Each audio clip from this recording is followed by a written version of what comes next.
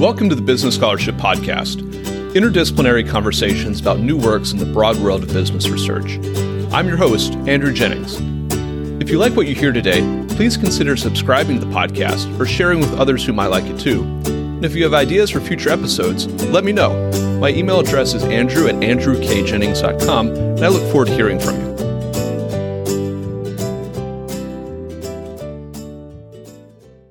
Our guest today is Omari Scott Simmons, professor of law at Wake Forest University. We'll be discussing his article, Political Risk Management, which is forthcoming in the William & Mary Law Review. I'll add a link to the article in the show notes for the episode. Omari, welcome back to the Business Scholarship Podcast.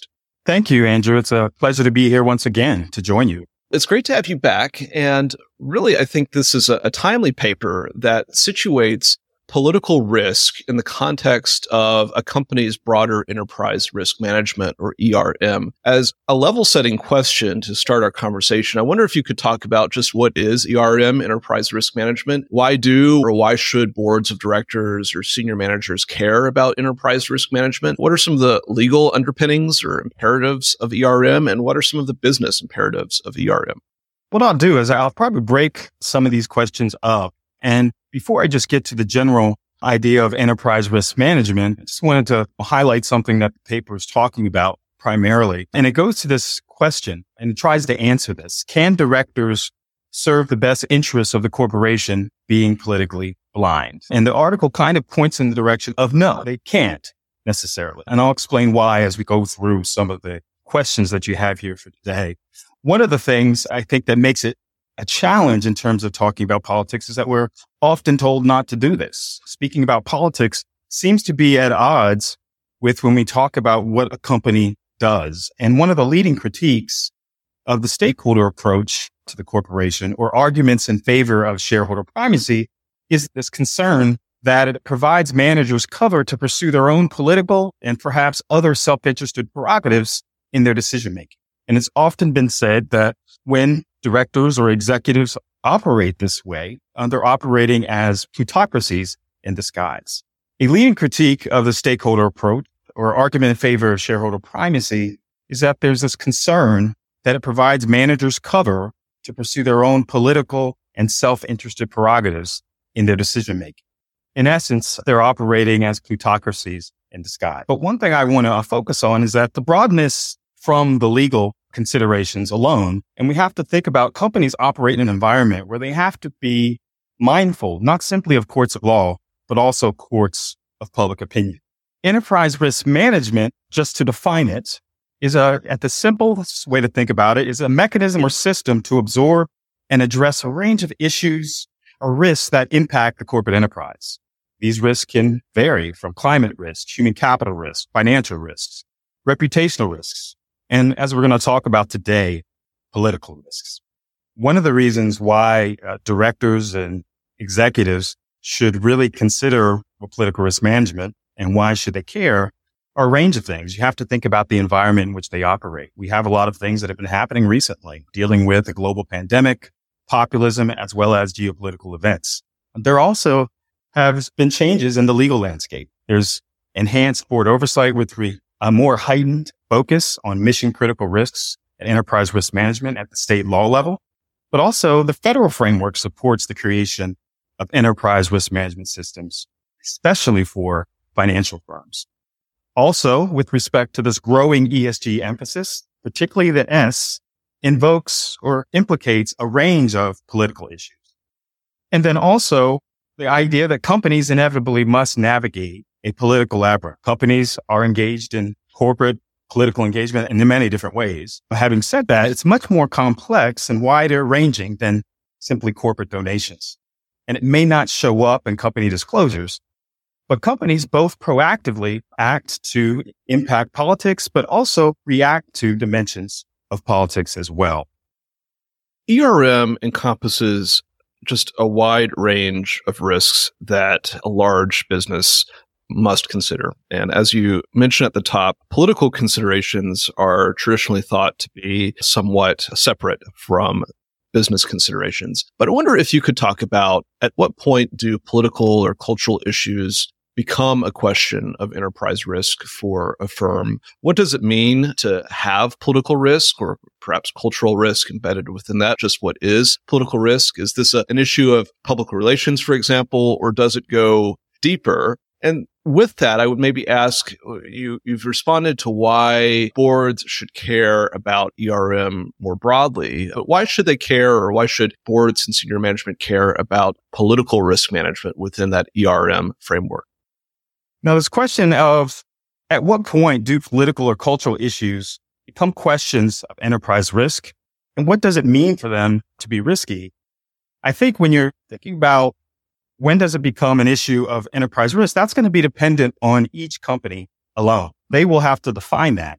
But I think it's helpful to think about, let's try to drill down really what we mean by political risk. What I'd like to do is provide a taxonomy for political risk. What is it? Because often people say it, sometimes they're thinking about one particular thing, but it actually has different dimensions. And it actually can be divided up into a lot of different ways, but I'm just going to divide it up into 3 separate categories.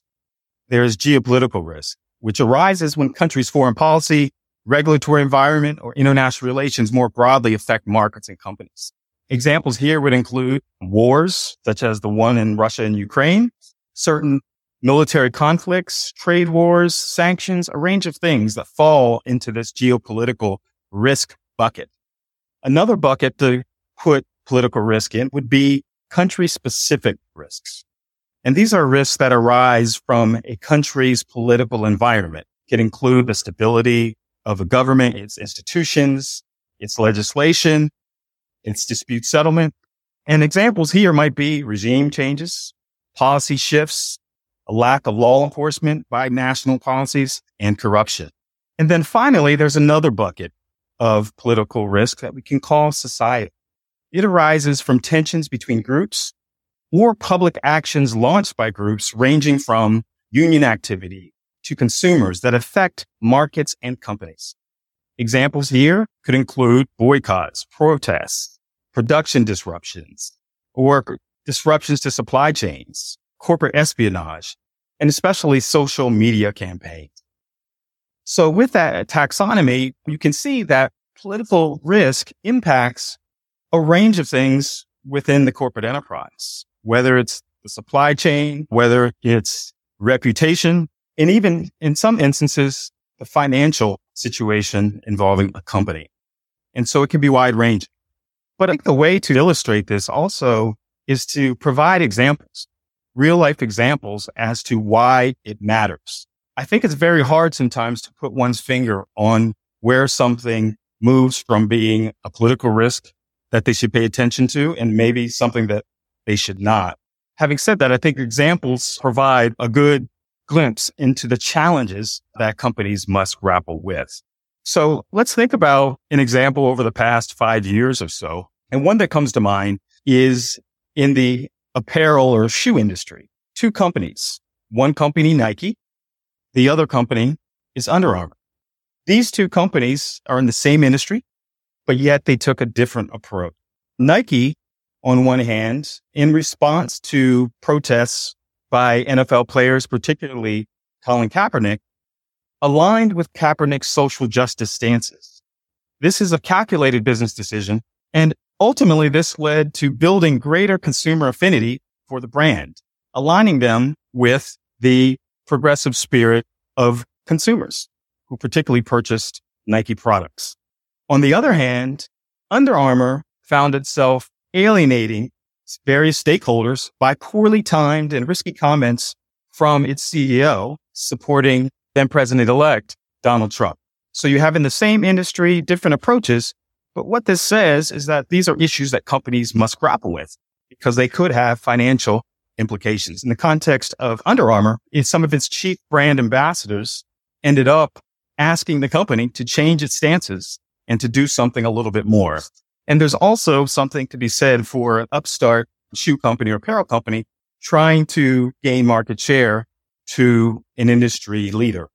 Another example I'll give is January 6, 2021. The storming of the Capitol by rioters and insurrectionists led to quick corporate responses to minimize various political risks. You saw that there were calculated statements by companies supporting democracy, companies withholding donations from supporters of the particular rioters in the march or groups. There was also halting donations to all campaigns of politicians who supported the particular march. And then some companies even shut down their PACs. One of those companies was investment firm Charles Schwab, shut down their PAC, but also made large donations to a range of progressive causes. Once again, although it doesn't necessarily fall into the cultural basket, when we think about the geopolitical basket, we have the conflict that's going on now with respect to the Ukraine and Russia. And so in the early days of that conflict, and even now, it has had very broad business and market implications. You've had companies such as BP, Shell, and Exxon have either pulled back or exited projects in Russia. You've had various companies from Volkswagen, BMW, Ford, and others have experienced supply chain disruptions or plant closures in the Ukraine and Russia. But having said that, though, these provide examples of some of the minefields that companies find themselves in, whether it's intended or not. There are certain situations, and with respect to this paper, what I try to spell out is not necessarily what direction to go. Instead, what I try to spell out is that companies should have processes and procedures in place to manage this tension. And so other examples recently, and I'll just relay them really quickly. Netflix, in terms of Dave Chappelle, strongly stood by Dave Chappelle, which led to a significant backlash internally and externally among various stakeholders. Also, Spotify recognized some of the issues that were caused by Joe Rogan's program and also outlined concrete strategies to better manage free expression and individual rights. Once again, Disney has found itself trying to manage the tension that exists between various stakeholders, and one of those stakeholders includes the government, but also dealing with issues that are of extreme relevance to LGBTQ plus rights. And then also an ongoing tension that many companies are trying to contend with are issues surrounding reproductive rights. One of the things that I want to highlight as well is that these types of issues, whether some of the ones that appear more cultural or some that are even not, ideas of democracy, reproductive rights, police brutality, people have a range of opinions on these issues. One thing can also be said is that to some extent, directors may not be experts in these issues. In some of my interviews with directors and executives, they were surprised actually being asked sometimes to opine on issues involving voting rights, in which they are not necessarily experts. Having said that, they found themselves having to address some of these issues in real time. So those are some examples of what firms are doing and some different approaches that firms have. And it's going to depend in part on the consumer base, on the industry that the firm is situated in, on the geography, and a number of other factors. Could you situate some of these activities in terms of political risk management that firms are facing within the context of their broader corporate governance? Where does that fit in? What I think when we think about it, we talked about how the board has two responsibilities, strategy as well as oversight. And I think actually political risk can fall into both of those buckets, but primarily usually finds itself in the oversight bucket. But one thing to think about is what companies are not, and that will help us think about how this plays into their overall governance. And so I'll start out really at the board level. According to a recent EY survey, only 32% of boards have a committee responsible for political risk management oversight. Only 26% of companies' boards receive regular geopolitical briefings from company functions. Less than 25% of boards participate in scenario planning related to political risks. And only 18% of boards have at least one member with government or political experience. And so from a governance perspective, I think the governance structure, company's governance structure, determines its ability to manage political risk. In too many companies, it's siloed and overly centralized. And therefore, companies have to develop plans, processes, and checklists to address risks that emerge from political issues and stakeholders. Stakeholders could include shareholders, customers, employees, as well as political actors, politicians, and candidates. And so from a board, political risk is the full board's responsibility. It should be integrated into firm enterprise risk management processes and monitored by a designated board committee, whether it being risk, audit, or some other self-standing committee. Board members should be politically aware, but remain independent when exercising their fiduciary duties on behalf of the corporation and its shareholders. And something to think about is that if board members are invariably voting along political lines, it raises an argument of whether or not they're objectively evaluating matters before them to serve the best interest of the corporation. However, it doesn't just stop at the board. The governance structure is pretty important for managing political risk. It goes down to the corporate functions as well as the C-suite. So at the C-suite, you want greater involvement from a broader set of senior executives to implement this less siloed enterprise approach to various dimensions of political risk. And this can impact things from strategic planning, financial hedging, as well as compliance. And then at the corporate function level, there should be some degree of integration, especially of your external stakeholder-facing functions, like your government affairs, shop, stakeholder relations, sustainability, community relations, and corporate communications. They should be aligned, once again, with these processes. So if issues emerge, that the company does not get flat-footed.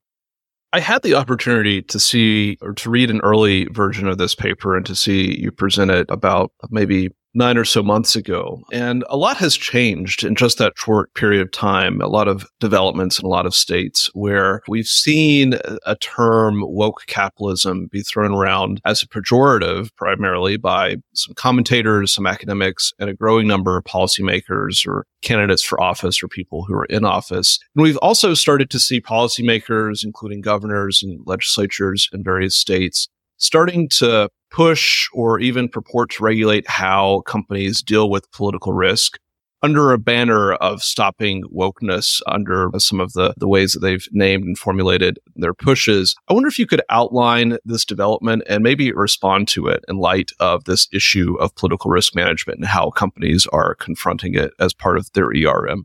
Certainly. This is a very interesting and timely topic. One of the great things, too, in terms of writing this paper is that examples keep on developing and it keeps on evolving. And it makes some of the paper's recommendations and conclusions quite relevant to what's currently happening. I would say just in a one-liner response to this concept of woke capitalism and some of the critiques is this.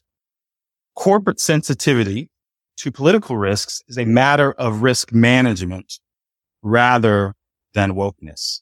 I think in some contexts, and particularly in academic contexts, we sometimes are at extremes. So there's this desire in a lot of these different areas or from these commentators to have some degree of purity. However, companies are not operating in that particular context. Normally things somewhat move to the middle. And so some of the debate to a certain extent is actually missing the reality that's actually occurring on the ground. To some extent, and actually to a large extent, companies are already engaging in politics. And so I think there's a necessity to somewhat back away from this idea of purity. It's actually not accurate to paint a picture of public corporations as neutral political actors starting off.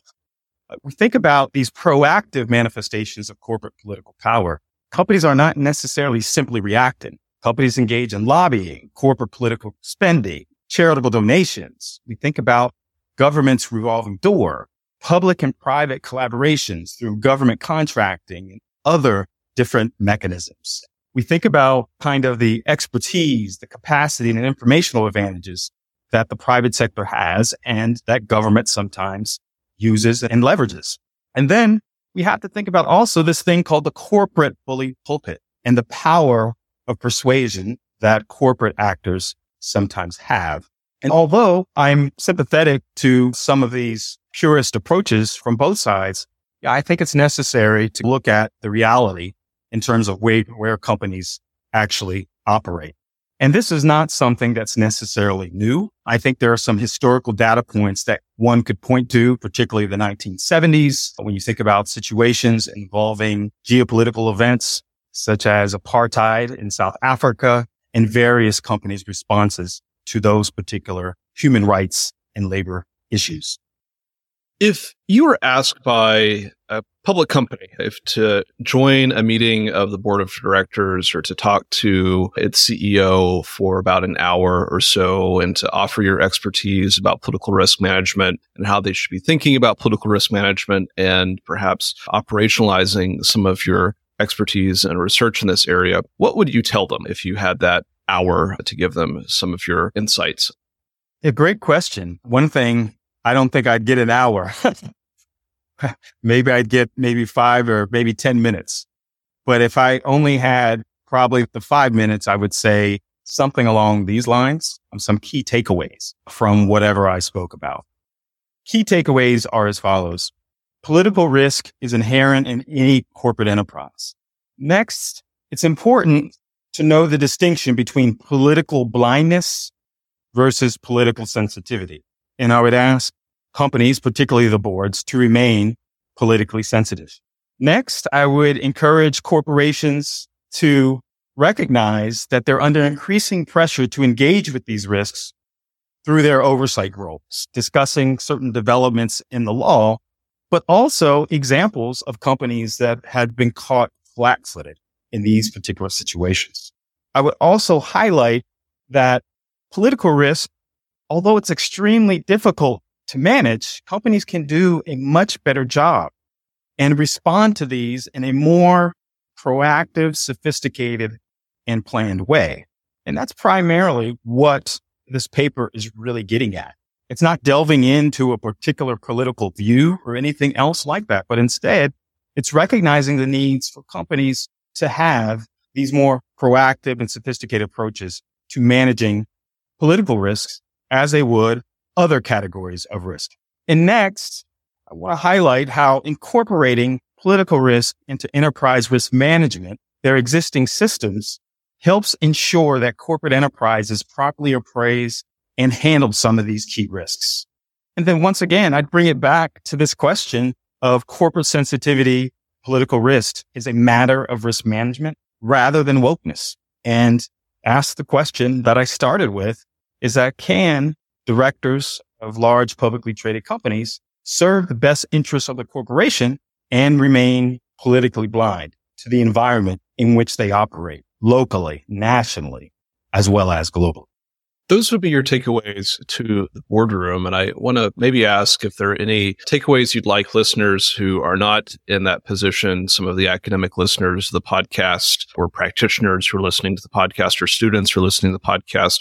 What would you like them to take from this conversation and paper? What would you like them to be thinking about going forward? And are there open questions you'd like to maybe address in the future? As you said a few moments ago, this is an area where new examples are constantly popping up. And I'm sure that's a struggle for editing an article like this when there's so many rapid developments occurring. But any kind of closing thoughts for the listeners from this interview and paper?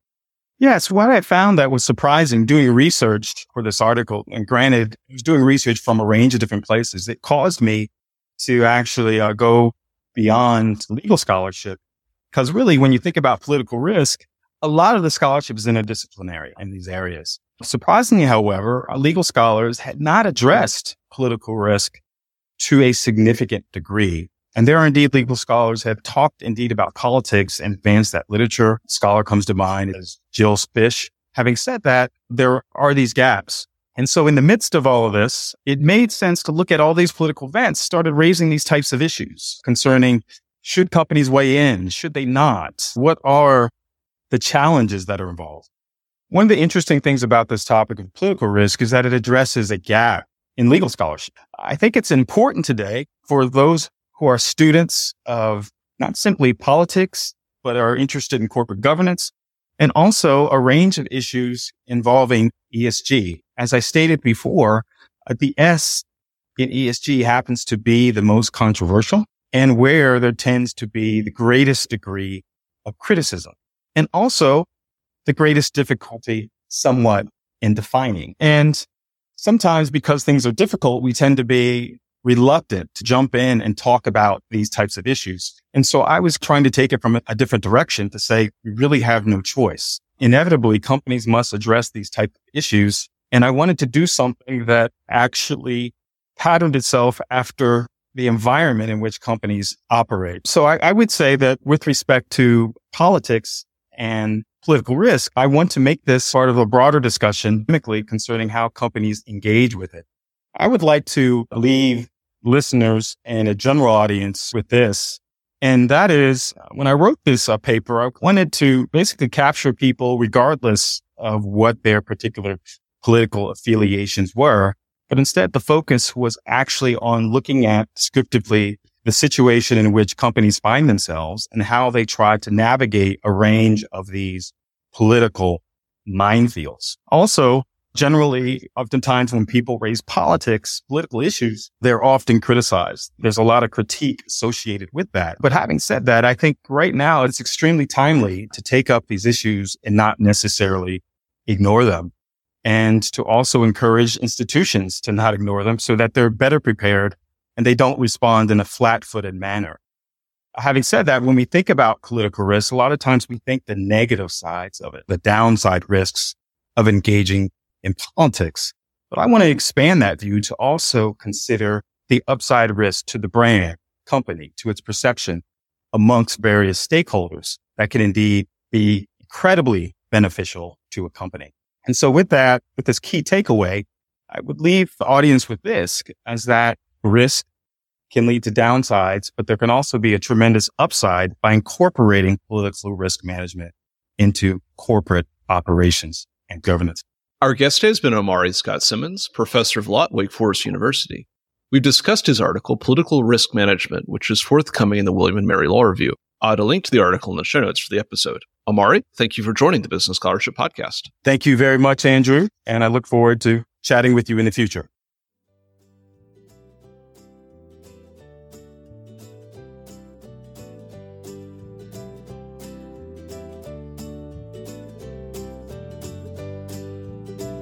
Thank you for listening to another episode of the Business Scholarship Podcast.